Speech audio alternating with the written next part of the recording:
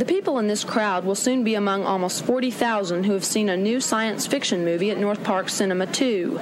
The movie is called Star Wars, and since it opened here 9 days ago, capacity crowds have filled the 1,100 seats in the theater almost daily. In only 9 days, Star Wars has grossed more money than any movie in Dallas history, although the manager of the theater will not yet release the exact amount of profits. Star Wars has been a good luck charm for theaters throughout the country. The movie made $2.6 million nationally during the first 3 days it played. Although lines at North Park Cinema stretched to more than a half-mile long and the movie cost $3.75 a person, no one tonight seemed to mind the crowds. Why are you waiting in such a long line to see a movie? Well, we've just been looking forward to seeing it. We've waited about a week. We were hoping the lines had kind of diminished, but we just kind of wanted to see it tonight. We're pretty enthusiastic about space program and things along that nature. Well, I'm a real science fiction fan. I've got hundreds of science fiction books at home, and I think this is going to be a science fiction classic. The distributors of the family science fiction movie, 20th Century Fox, have been near the top of the New York Stock Exchange during the past week because of Star Wars box office success. If the movie continues to draw the crowds and money it has during these early weeks, the North Park theater manager says Star Wars will go on to break all existing motion picture records.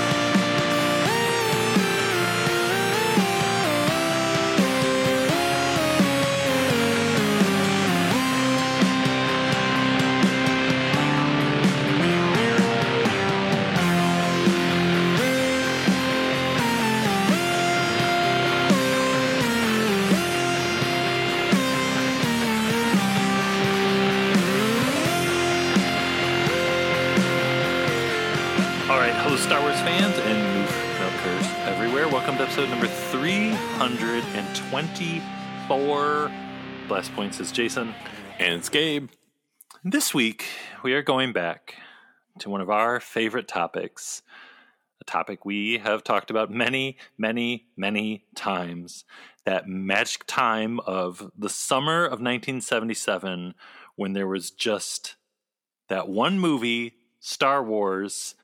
Specifically, this week, we are talking about Tom Shale's, I think, June 77 NPR review of Star Wars. Yeah, and like a lot of reviews and stories from this time, it's always so interesting to go back and see what people thought of this movie when this movie, one, was just a movie, and it was just one movie, and so much of what is become of Star Wars and considered Star Wars and Star Wars stuff is stuff that didn't exist in this first movie. So it's always fun just to kind of see what people latched onto and what at the time they felt that Star Wars was and is. Yeah, because you go through and you read a lot of the initial reviews when this movie first came out, and especially this review that we're going to be going in depth talking about later in the episode, you get the feeling that a lot of critics especially were just kind of perplexed by this movie. Like, audiences were going insane for it. People, it was a phenomenon. It was a blockbuster. The critics whose job it is to kind of analyze this film and its worth and what it means and what it's saying and what it is just weird. It's really, really weird. There was, at the time in the late 70s, mid 70s, there was nothing else like this out there. And kind of since there's nothing else like it besides other Star Wars things. Star Wars created that new kind of genre of, you know, it's cliche now, but of all the genres that George Lucas was into. But yeah, it's just a reflection of the beauty of that first movie, and seriously how weird it is. And how much it works on its own, too, as just a fun adventure without all the baggage of being this huge intergenerational saga. It works as just a fun in and out sci-fi action fantasy movie for kids and grown-ups and everybody. It's kind of like when we did the episode a month ago or whatever, with the Pendulum Press comic book that was sent to kids in schools, and just kind of how weird and kind of self-contained and innocent and bizarre that was. It's so much of the stuff that was going on in the summer of 77 revolving around just that one movie is all kind of like that. It's so fascinating to go back and read that now, like you were saying, like the attitudes just towards that one movie. Well, and you know, the beginnings of fans doing what fans do and kind of obsessing over every little detail and finding all of these little things in this singular movie where there's not this entire universe of stories to go into and find out about and, you know, compare things to and all that. Like there's just what, 2 hours, just over 2 hours of Star Wars stuff to obsess over. We were really little and we didn't really start coming in until like really getting our going until like Empire and Jedi. But I just can't imagine like the generation like before us that were like 12, 13. It's bizarre to think. Maybe that's why we're so fascinated by this, you know, because it was like the one thing we were like babies and didn't get to really absorb, you know? No, I think that's true. Cause it's like, yeah, we kind of were, you know, old enough to absorb all of this really when the original trilogy kind of all existed. Like, you know, Return of the Jedi is where we became the most obsessed with this and kind of, you know, and it was all one big thing. And yeah, and it's like, we're like the robots at the end of AI, like trying to figure out where we came from. We're looking at the little boy android to figure out if he really loved his mother or whatever they're trying to do. That's what we're trying to figure out. What was it like when there was only one Star Wars? The human race is gone, and now we must rediscover. Yeah. What was it like to see it for the first time? The Star Wars. Eventually, he never moved at all, but his eyes always stayed open, staring ahead forever all through the darkness of each night. And the next day, and the next day. Thus, 2,000 years passed by. So we looked at a bunch of reviews from the summer of 77, and there's a lot of kind of similar things, right? There was a great article from 2015, like right before Force Awakens came out in Entertainment Weekly, where they compiled a bunch of reviews, right? Yeah, some of the kind of highlights of the reviews that came out in 77. So things like Pauline Kael from The New Yorker saying Star Wars is like getting a box of Cracker Jacks, which is all prizes. Roger Ebert, Star Wars is a fairy tale, a fantasy, a legend, finding its roots in some of our most popular fictions. And then you get things like John Simon of New York Magazine, strip Star Wars of its often striking images and its highfalutin scientific jargon, and you get a story, characters, and dialogue of overwhelmingly banality without even a future cast to them. Oh, John Simon. Oh, John Simon. Stay tuned, Blast Points listeners, because one day we're going to do the ultimate John Simon Star Wars episode where John Simon was not a fan. Derek Malcolm of The Guardian says, viewed dispassionately, and of course, that's desperately difficult at this point in time. Star Wars is not an improvement on Mr. Lucas's previous work, except in box office terms. Stanley Kaufman wrote in the June 18th edition of New Republic, this picture was made for those, particularly males, who carry a portable shrine with them of their adolescence, a chalice of a self that was better than before the world's affairs, in any complex way, sex intruded. I don't. Whoa. Yeah, another good one is Joy Gould Boyum from the Wall Street Journal. There's something depressing about seeing all these impressive cinematic gifts and all this extraordinary technological skills lavished on such puerile materials. Later in the review, it says, it's the triumph of camp, that sentiment which takes delight in the awful simply because it's awful. Well, you know, they might be onto something there. We got to cleanse the palate here. What are some of the other good ones? Well, yeah, it's not all bad ones. Gene Siskel of the Chicago Tribune said Star Wars is not a great movie in that it describes the human condition. It simply is a fun picture that will appeal to those who enjoy Buck Rogers style adventures. All right. Charles Champlin of the Los Angeles Times said that George Lucas has been conducting a lifelong double affair, embracing the comic strips on the one hand and the movies with the other. Now he has united his loves in Star Wars, the year's most razzle-dazzling family movie. That should be on a T-shirt. The year's most razzling-dazzling family movie. Yeah.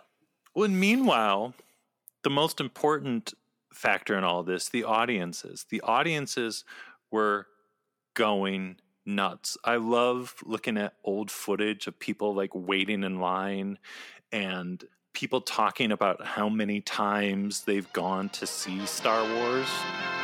I've seen Star Wars about a dozen times. Ho visto Star Wars 16 volte. 17 times. Star Wars? 22回見ました. 34. 40 times, and it was great each time. 41 Mal. About 57 times. 69 fois. You can never get too much of Star Wars. I've seen the first Star Wars 153 times. Altogether, we have seen Star Wars 324 times.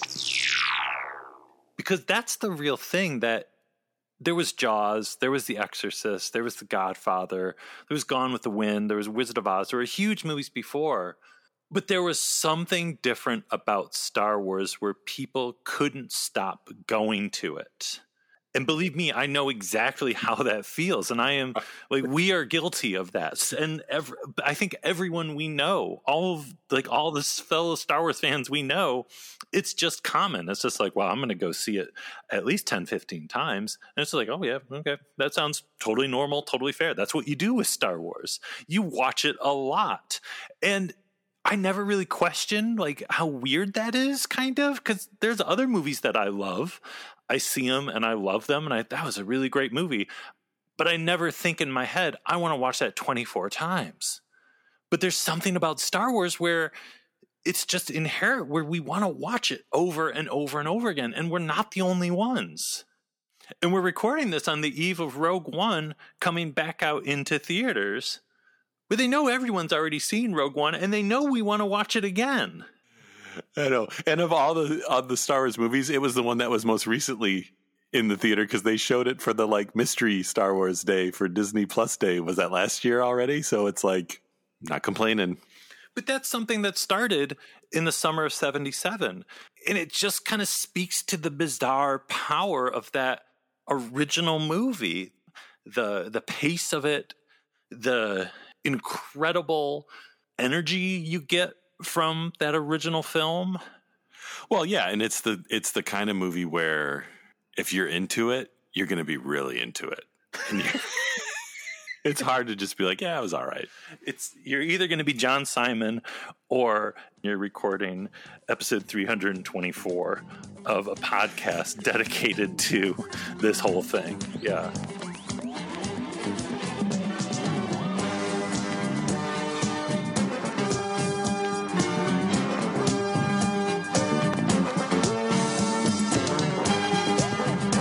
And what's the meaning of it all? Who knows and who cares? Star Wars became the new box office champion by providing pure 100% escapist entertainment. It's one of those rare movies that seems to play to every sort of audience, Gene, and bring out the kid in all of us. You know, I've seen the picture 3 times, and that sequence more than that. And every time I see that little fighting sequence, I think I figured out the secret of at least that chunk of the movie, and that is, that looks exactly like what happens at a pinball game that kids love.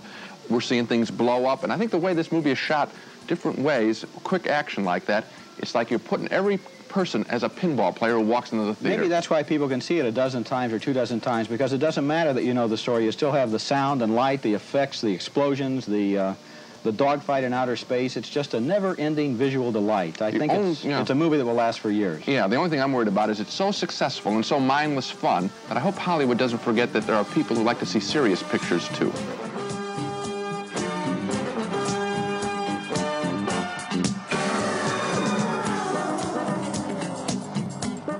So, okay, the NPR review, the focus of this whole episode. It's by noted film critic Tom Shales. Not only did he do reviews for the NPR, he's an accomplished author. He filled in with Roger Ebert after Gene Siskel passed away. He wrote the incredible History of Saturday Night Live book. His list of accomplishments is huge, right? Yeah, he received a Pulitzer Prize in 1988 for his work at the Washington Post. And he's still out there. I think he may be retired. So let's just play his original review, like we said, of Star Wars from the summer of 1977. Let's just play it through from beginning to end for everyone to listen to. And then afterwards, we're going to talk a little bit about why it's so interesting, and we're going to dissect it bit by bit. So let's just play the whole thing. Here we go. It is unquestionably splendibulous. It is indubitably phantasmical. It is the greatest kids' picture for adults since The Wizard of Oz. Star Wars is eye-popping, mind-spinning, ear-piercing, bubble-blowing adventure. It isn't the film of the future. It's the film of the future of the past. It takes place eons ago in another galaxy, and it has few, if any, moral pronouncements to make, allegories to mount, or sermonettes to preach. Star Wars also offers us a tale in which good challenges and triumphs over evil. In that it is a celebration of all wish fulfillment literature, but the film is as unpretentious as it is elaborate. Flash Gordon meets 2001 in Star Wars, and science fiction is back, though not with a vengeance. It is Gulliver's Travels, Homer's Odyssey, 30 Seconds Over Tokyo, and Edgar Rice Burroughs. It's really the kind of movie for which movies were invented. George Lucas, who wrote and directed Star Wars, told an interviewer while making the film, "I wanted to do a modern fairy tale, a myth." And he's done it. He's made a sci-fi film without a lot of nuisance-redeeming social value. That's something of a triumph for Lucas, who previously made the message-laden and Orwellian THX 1138. There is a reference to that film in Star Wars. Someone says into a radio, "Call back 1138. Star Wars took $8 million and several years to bring off, but it's been brought off grandly. Perhaps the most affecting profundities are accidental ones, just as natural symbolism can be so much more pungent than intentional. Star Wars is casually profound. In an atmosphere of seemingly groundless escapism, it worships the air we hang in. Without ever stopping for a breath, much less the making of a statement, Star Wars celebrates that portion of the human brain that is shared by the brilliant and the stupid. It is the imagination, which in recent years American movies have not given much of a workout. Star Wars puts us back on a direct course to reckless conjecture, the very best kind. It turns the icy-cold universe into a setting as romantic as Sherwood Forest, Atlantis, the Emerald City, and Hollywood of the 1930s. Against an army of bedazzling visual spectacles, actors would seem to stand little chance. But the forces of decency embodied in this film by Mark Hamill, Carrie Fisher, and Alec Guinness emerged through the skillful manipulations of Lucas as warm-blooded and dimensional and funny. And a movie newcomer named Harrison Ford is especially impressive. Together they search hyperspace for the monstrous Black Death Star, piloted by Peter Cushing. And helping in this expedition are an Edward Everett Horton-esque robot and a slightly too-cute walking midget computer, the C-3PO and the R2-D2, or vice versa, as well as a shaggy and ornery Chewbacca, who is virtually all bark. Other than with an anticlimactic explosion, Star Wars never lets its audience down. It's the stoned movie you don't have to be stoned for, an action-splashed rout without any depressing violence, and a close encounter of the best kind. We now return control of your radio to the military-industrial establishment. This is Tom Shales. Fascinating, right? That's really, really, really interesting. You'd never, before we start getting ready for this, you hadn't heard that before. No, I had never heard this one before. And it's a lot of fun. It's a fun, just the review itself is fun, but it also is a very interesting take on the film as far as the things that it latches onto and then things that it kind of maybe misses because there was just this one movie. It's a fascinating little snapshot in time of a very interesting take on, just what is this thing called Star Wars? What is going on in it? Why should anyone care about it? Will anyone care about it in the future? Well, and also how many things now with all the interviews of, from Lucas over the years of his intentions for the movie are things that people caught on to or things that they missed. Yeah, because I think that was the thing after the movie came out. I think every religion in the world tried to take ownership of it's about this, it's about that. Like when they talk about the Force, they're talking about our religion. And Lucas wasn't talking as much about the things that now he's done every, it's all about love, people. It's all about kindness and don't be a jerk to people. That's kind of stuff just wasn't around. And it's kind of neat to think that this could all be about whatever you wanted it to be. And it still can. Well, and as always, how you interpret something doesn't necessarily have to be the way the creator intended you to interpret it. Chances are the creator wants you to interpret it any way you want. So let's start breaking down Tom Shales' review. Let's listen to the first part, maybe my favorite part of the whole review, and talk about what's going on. It is indubitably phantasmical. It is the greatest kids' picture for adults since The Wizard of Oz. Tom is saying some of my favorite words of all time in there. Splendibulous, indubitably, phantasmical. Sometimes you run out of adjectives to say about Star Wars, but Tom did not, and he picked the right ones. Well, and I love that right away, it's the greatest kids' picture for adults since Wizard of Oz. Because that's, in one sentence, that's Star Wars. It's the greatest kids' picture for adults. That's everything Disney. That's Disneyland. That's Star Wars. It's a kid's picture for adults and kids too. But it's so to the point where, kids are taking something out of Star Wars that is incredible and awesome. Adults are taking something out of Star Wars that is incredible and awesome, and we all love it together. And to be able to get that on just the original film, to start your review out with that. Star Wars is eye-popping, mind-spinning, ear-piercing, bubble-blowing adventure. It isn't the film of the future. It's the film of the future of the past. I don't remember the bubble-blowing part in this movie. Do you? But I think what he's saying is it's a carefree adventure, I think. But it's eye-popping. It's mind-spinning. It is ear-piercing. I think what he's saying with all that is Star Wars is a lot. And he would be right. And again, I like the description of it being the film of the future of the past, because that is a very good description, kind of, you could say that, of the Star Wars aesthetic, where it looks like the future, but it's old, but also just the style where it's kind of an old-timey adventure movie, but glossed up for a new generation. Well, and that's the one of the wonderful things with Light and Magic too. It's the reminder of how mind-blowing the visual effects of the original film are, and still the fact that it was able to get done, period, is mind-blowing, and how innovative that film still is. It still doesn't make any sense how they were able to finish that movie, and it is what it is. And you could say with the ear-piercing part of it, with John Williams' incredible score and Ben Burtt's mind-blowing sound work.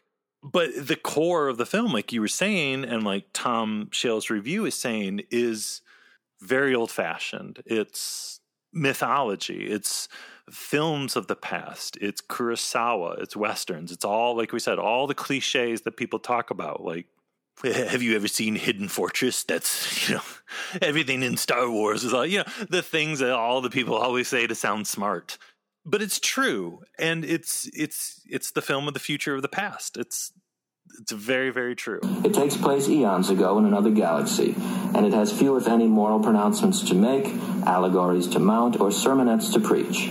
Well, this is a tricky one because it's like we've talked about before.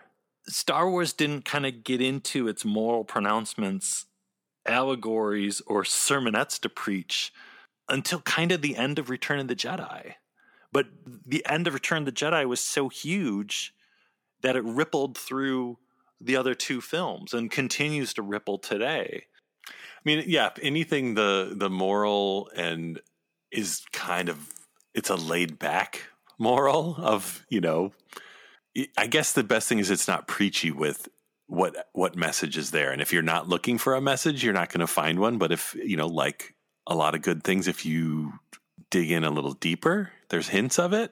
But it is it's not, in your face preachy about what the message of the movie is. Star Wars also offers us a tale in which good challenges and triumphs over evil. In that it is a celebration of all wish fulfillment literature.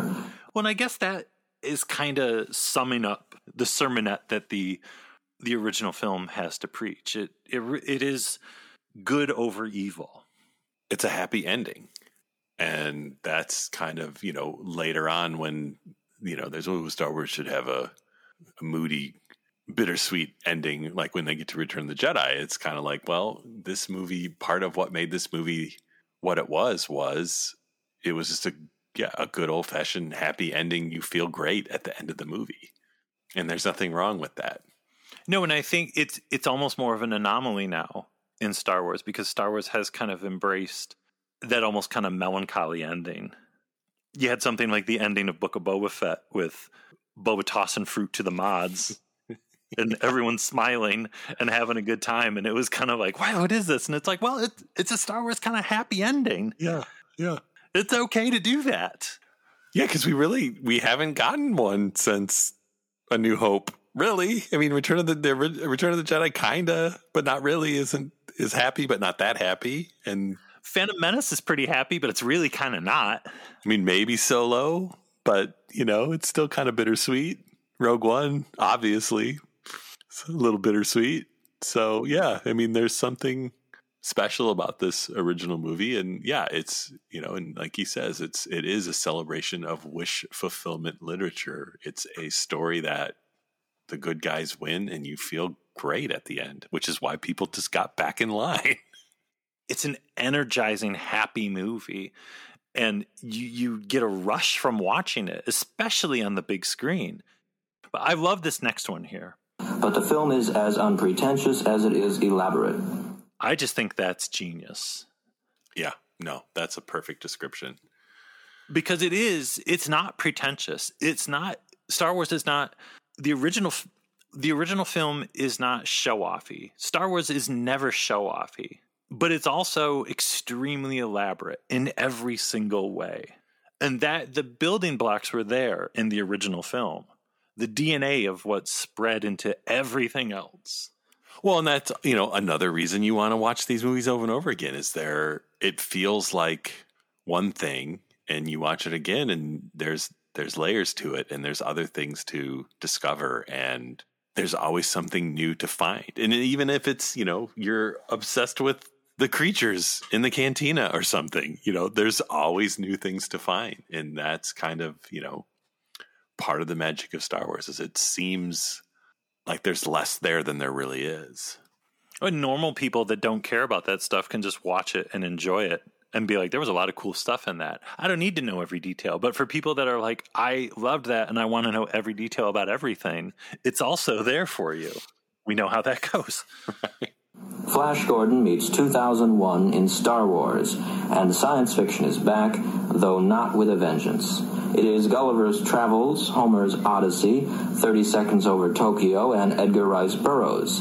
It's really the kind of movie for which movies were invented. I like the beginning in that where he says it's Flash Gordon meets 2001. Science fiction is back, though not with a vengeance, because that's the thing that Star Wars, it's not trying to be 2001. It's not even trying to be Star Trek. It's not trying to be science fiction. It's space fantasy. Well, and the part about it being a movie for which movies were invented is great too, because it is so much. Star Wars is about movies. And even though over the years there's been so much other stuff in books and in games and comics and now TV shows, but there is at its core, it's a story told in the movie language and movie format. Like, it's made to be a visual story. It's not necessarily made to be read. It's made to be watched, and it's a very visual story. When you listen to any interview with so many Star Wars authors, and that's something they always talk about, is the rhythm of Star Wars and the feel of Star Wars and the very unique way in which Star Wars stories are told, and them wanting to honor that in their novels, in comics, or in video games. I mean, how many video games open up with a crawl? It's like, do we need a crawl for Masters of Teräs Käsi? Well, we have one, you know? Well, and it's the idea, too, of the story working without dialogue, and that the visuals and the sounds carry the story as much as the words do. It was designed to be a movie, and it wasn't a book first or some other art form. George Lucas, who wrote and directed Star Wars, told an interviewer while making the film, "I wanted to do a modern fairy tale, a myth. And he's done it. He's made a sci-fi film without a lot of nuisance-redeeming social value." This is another one where you hear it and you're like, well, I think it has quite a bit of social value, even just the original film. It's almost like Tom Shales is kind of in awe of the film, but also kind of thinking this is just kind of disposable fluff.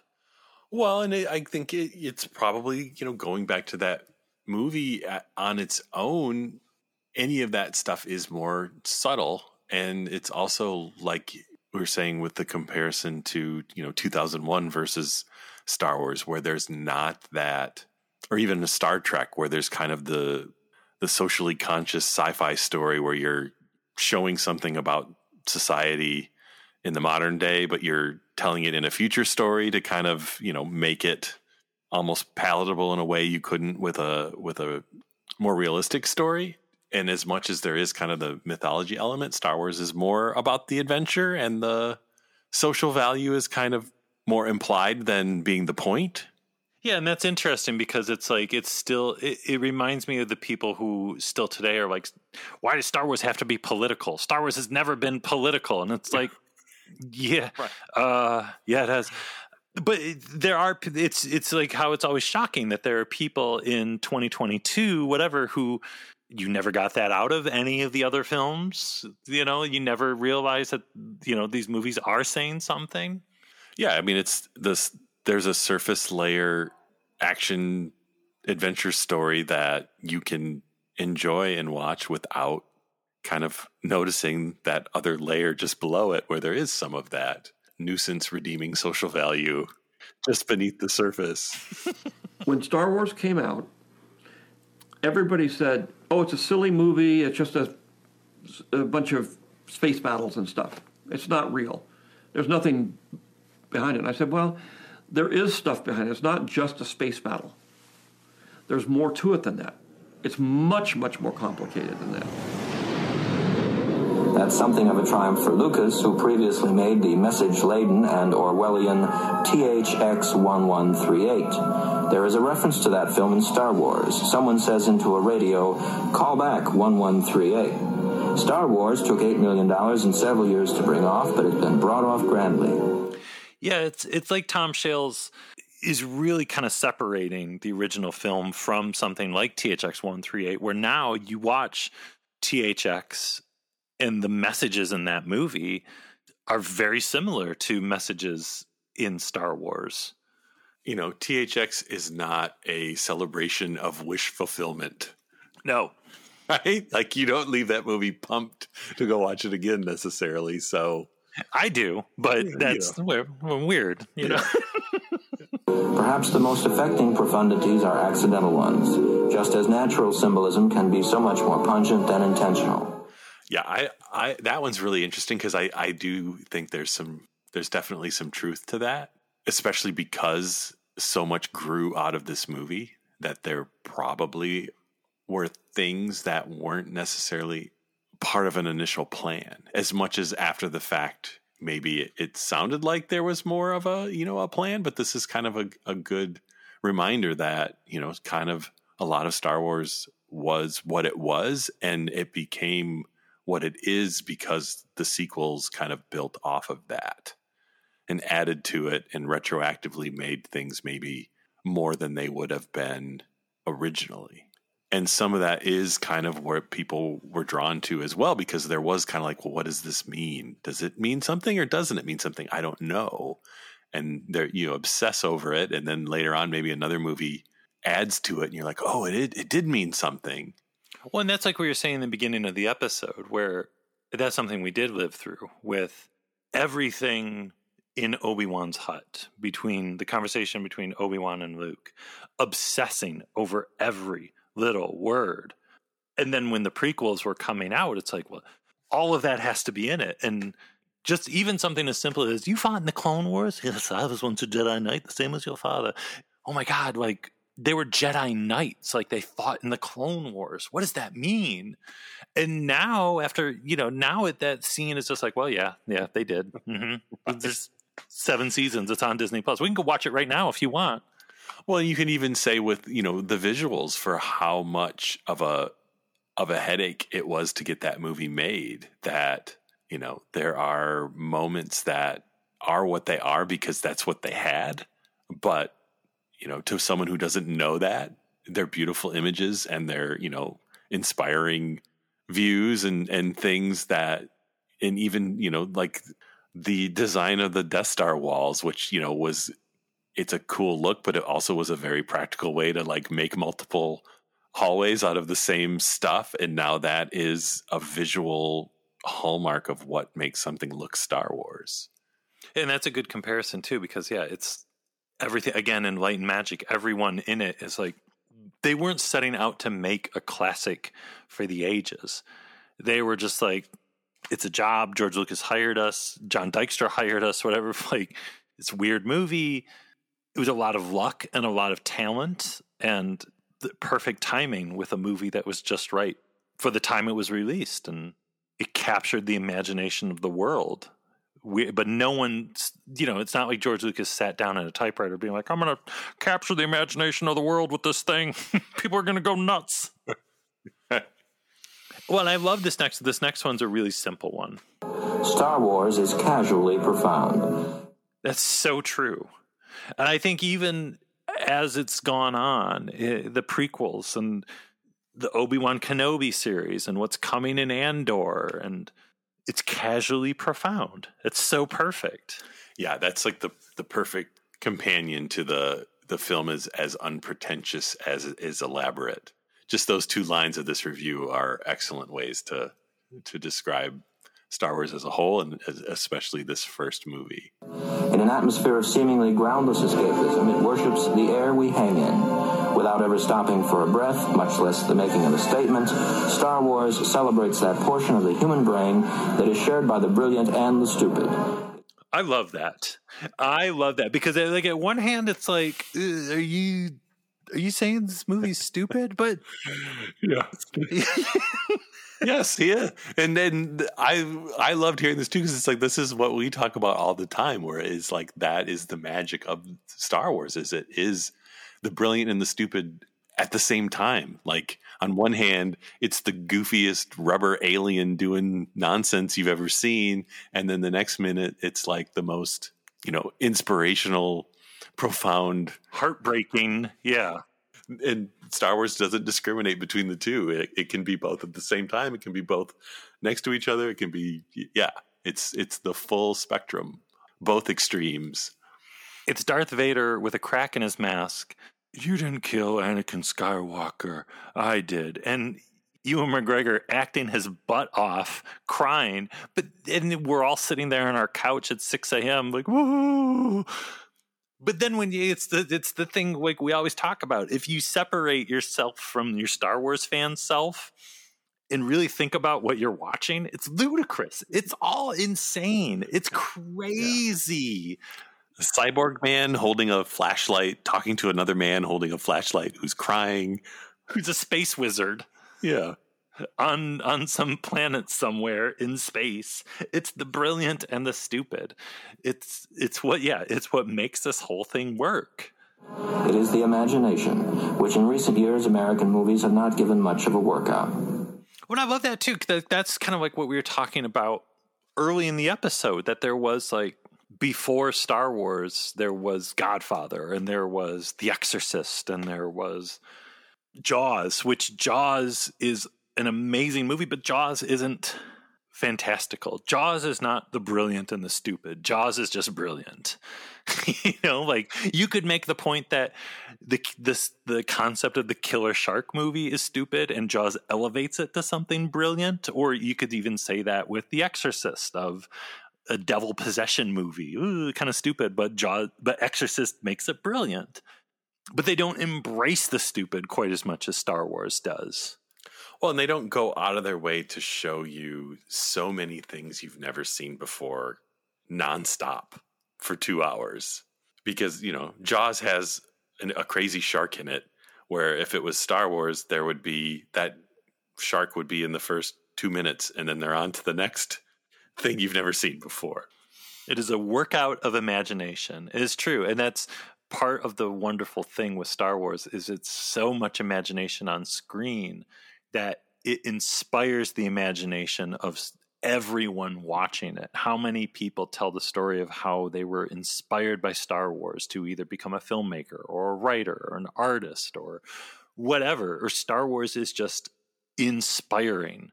Well, George Lucas just spreading his brain across the screen. You can't watch it and not be artistically inspired. Star Wars puts us back on a direct course to reckless conjecture, the very best kind. It turns the icy cold universe into a setting as romantic as Sherwood Forest, Atlantis, the Emerald City, and Hollywood of the 1930s. This one is really wild if you think about it. Sherwood Forest plus Atlantis plus the Emerald City plus Hollywood of the 1930s is pretty much the prequels. Oh my God, that's true. Right? The prequels are more romantic. The prequels really embraced that more so than the original trilogy did. But the original trilogy, the DNA of the prequels is right there in the original film. And if anything, the prequels have more in common with the original film than they do The Empire Strikes Back and Return of the Jedi. And I think that's the George Lucas factor of it. Yeah, it's really interesting that those particular, Hollywood kind of hallmarks that he mentions are so almost one-to-one with the visuals in the prequels. We got an underwater city, we got a giant above ground city, we got the feel of 30s Hollywood. Like, like you said, it's that pure George Lucas DNA with him actually directing them, that those influences are all there. Against an army of bedazzling visual spectacles, actors would seem to stand little chance. But the forces of decency embodied in this film by Mark Hamill, Carrie Fisher, and Alec Guinness emerged through the skillful manipulations of Lucas as warm-blooded and dimensional and funny. And a movie newcomer named Harrison Ford is especially impressive. That Harrison Ford, he's going to go somewhere. We got to look out for him. I don't know what's going to happen next for him. Who knows? But I can't wait to see it. But this is a great point where, of all the stuff in Star Wars, the original film, the fact that the performances are still as beloved as they are is almost a miracle. Because how many science fiction films or Star Wars knockoffs came out afterwards and you remember the ships or you remember the crazy stuff. But if somebody asked you to name the name of a character or the actor that played that character, you'd be like, I don't know. Well, and it's nice to get compliments for Lucas's directing of actors, which, we may never see those again after this interview or this review. People love to laugh about the performances in any Star Wars, anything, because maybe that's part of the thing, that how do you even stand out next to the visual spectacle going on? George Lucas is a master at casting. Always has been, always will be. We talked about that when the Kenobi show was coming out, and the gift of Ewan McGregor and Hayden Christensen and Jimmy Smits as Bail Organa. I mean, look at Genevieve O'Reilly coming back in Andor. That's a Lucas casting. He knew what he was doing. Together they search hyperspace for the monstrous Black Death Star, piloted by Peter Cushing. This I just love in there because I just love the idea of Tarkin piloting the Death Star. I know. When are we going to get that scene someday of him sitting in the Admiral Akbar chair flying the Death Star? Maybe when we finally get to see the Death Star going in and out of hyperspace. My dream. We'll crush the rebel fleet with one swift stroke. And helping in this expedition are an Edward Everett Horton-esque robot and a slightly too cute walking midget computer, the C-3PO and the R2-D2, or vice versa. I love this because the C-3PO, the R2-D2. Well, they're the stars of the Star Wars, so it all works. As well as a shaggy and ornery Chewbacca, who is virtually all bark. Not the Chewbacca, just Chewbacca. Other than with an anticlimactic explosion, Star Wars never lets its audience down. Okay, this Tom Shales, I don't agree with you. I think the climactic explosion is not anticlimactic. Yeah, I've been trying to wrap my head around this one. Unless it was just the idea of when they showed what they needed to do, knowing that it was going to come. I know they're going to blow it up, so when they blow it up, it's anticlimactic to him. It would be like somebody complaining about that same thing with Top Gun Maverick. They said what they were going to do. They were going to go down the shaft and they were going to blow it up. So then when they did do it, I wasn't excited. Right. I don't agree with that because the Trench Run is a masterclass of editing. Paul Hirsch, Marsha Lucas. The tension is incredible. John Williams' score and, it's all up to you, Luke. It's just, maybe Tom Shales was just so into it where he was just like, I was expecting more at the end. Explosions are his favorite characters, and he was hoping for the ring wave. It's the stoned movie you don't have to be stoned for. An action-splashed rout without any depressing violence. And a close encounter of the best kind. It's the stoned movie you don't have to be stoned for. That's a good description of George Lucas. Never touch the wacky tobacco, folks. Not me. Not old GL. I had a rum and Coke at a party once and I threw up and I was like, never again. It's like it almost ruined Coke for him. Almost a keyword. My joints are almost frozen. All right, let's light it up. Again, it's what is this movie? Is this movie on marijuana? What's going on here? You don't have to be on drugs to feel like you're on drugs because the movie takes you places that you've never been and you have no idea what's happening in the best way. Am I tripping or is this movie just real weird? Are we just watching robots for 2 hours? The little creatures with the glowing eyes, they just sucked a robot up in a tube. And now there's other robots in their big traveling shoebox. We now return control of your radio to the military-industrial establishment. This is Tom Shales. Well, it's such a interesting, profound look at the original film. And when I heard this for the first time, I was like, we've got to dissect this because there's so much going on in that. There's so much that resonates within that review. Yeah, just on its own, the review is entertaining and the things it makes you think about and kind of notice in that original movie and the perspective of someone who was there and was there before this movie existed and after and could tell that something special was happening. Shales went on to do reviews of Empire and Jedi for NPR. as hard as we have tried, we've not been able to track those down. If you know where those are, dear listeners, please feel free to send those our way. Tell us where we can listen to those, because we'd love to know how his opinion changed, better or worse, or stayed the same. Who knows? I think that would be fascinating. And it's all interesting, too, kind of going back how the opinion of the original film, the original 1977 film, has changed over the years. I think with coming generations that have grown up with the prequels, and coming generations have grown up with Clone Wars or the sequels, the original film is just part of the tapestry of Star Wars now, which is really cool and fascinating, I think, to view it that way. Again, I think that's kind of the special thing with Light and Magic that shines a spotlight on what an anomaly and what a accomplishment and game changer the original film is. Yeah, that it's a miracle that it even exists. And everything that has come after it, following in its very bizarre footsteps. The magic of Star Wars does not lie only in its brilliant special effects.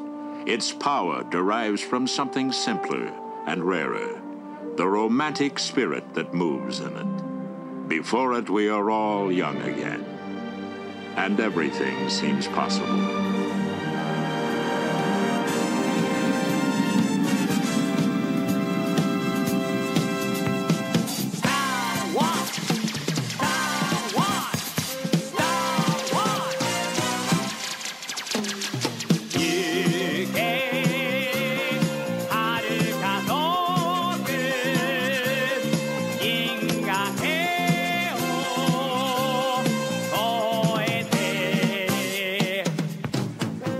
Star Wars figures. R2-D2. Chewbacca, Luke, and Princess Leia. They're the Star Wars Early Bird set of figures. These action figures are not yet available, but this Star Wars Early Bird certificate package is in stores with this colorful Star Wars picture display stand and certificate to send in to get a set of figures by mail. They'll be sent to you at home between February 1st and June 1st. The Star Wars Early Bird certificate package, new from Kenner.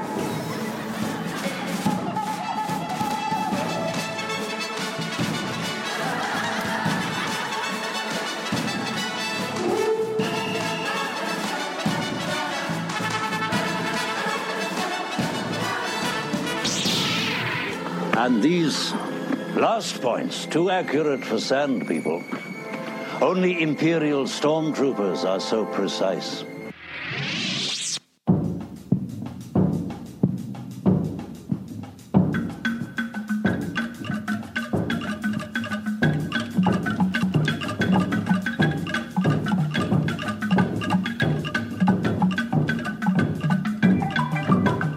So guess what, everybody? Apple Podcast reviews. Have you heard us talk about it before? If you enjoyed this episode, we would love it if you would go over there to Apple Podcasts, write a little something nice about the show.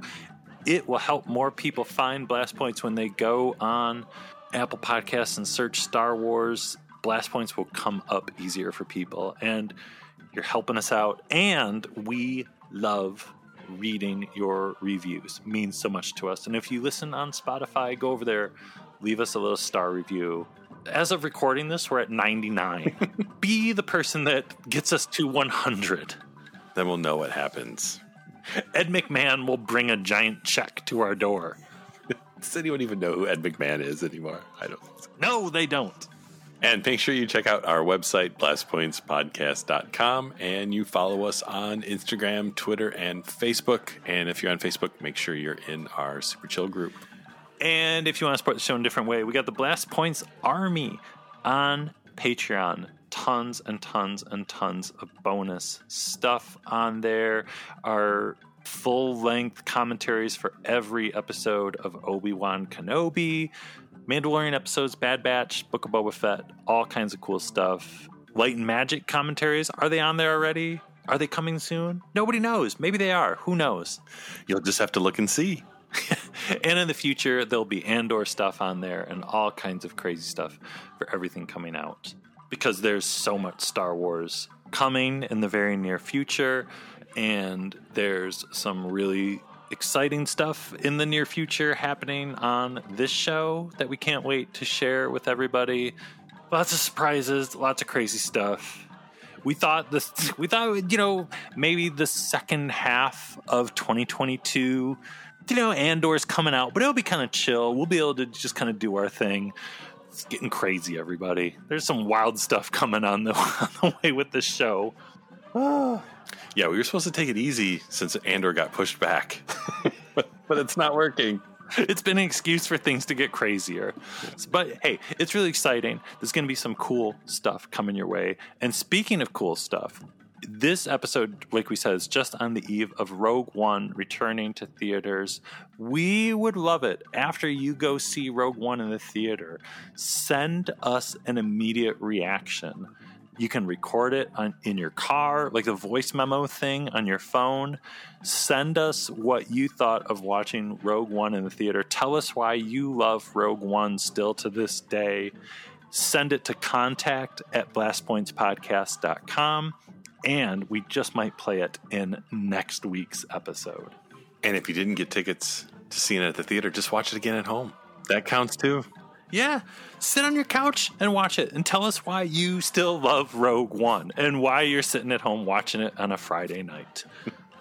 But that about wraps up number 324 here at Blast Points. If you haven't guessed, next week we will be back talking about that Rogue One movie that we love so much. So until then, everyone, thank you so much for listening, and we'll talk to you then. Bye-bye. May the Force be with you. Goodbye, old friend. May the Force be with you.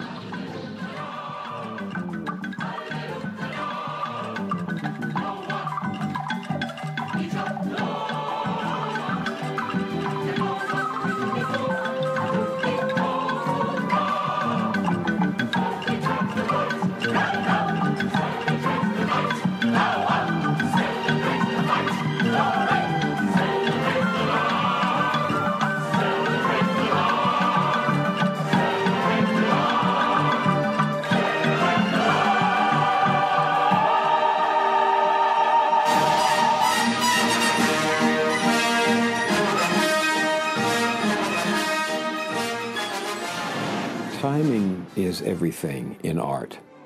You bring out Star Wars too early and it's Buck Rogers. You bring it out too late and it doesn't fit our imagination. You bring it out just as the war in Vietnam is ending, when America feels uncertain of itself, when the old stories have died. And you bring it out at that time and suddenly it's a new game. Also, it's a lot of fun. It's a lot of fun to watch Star Wars.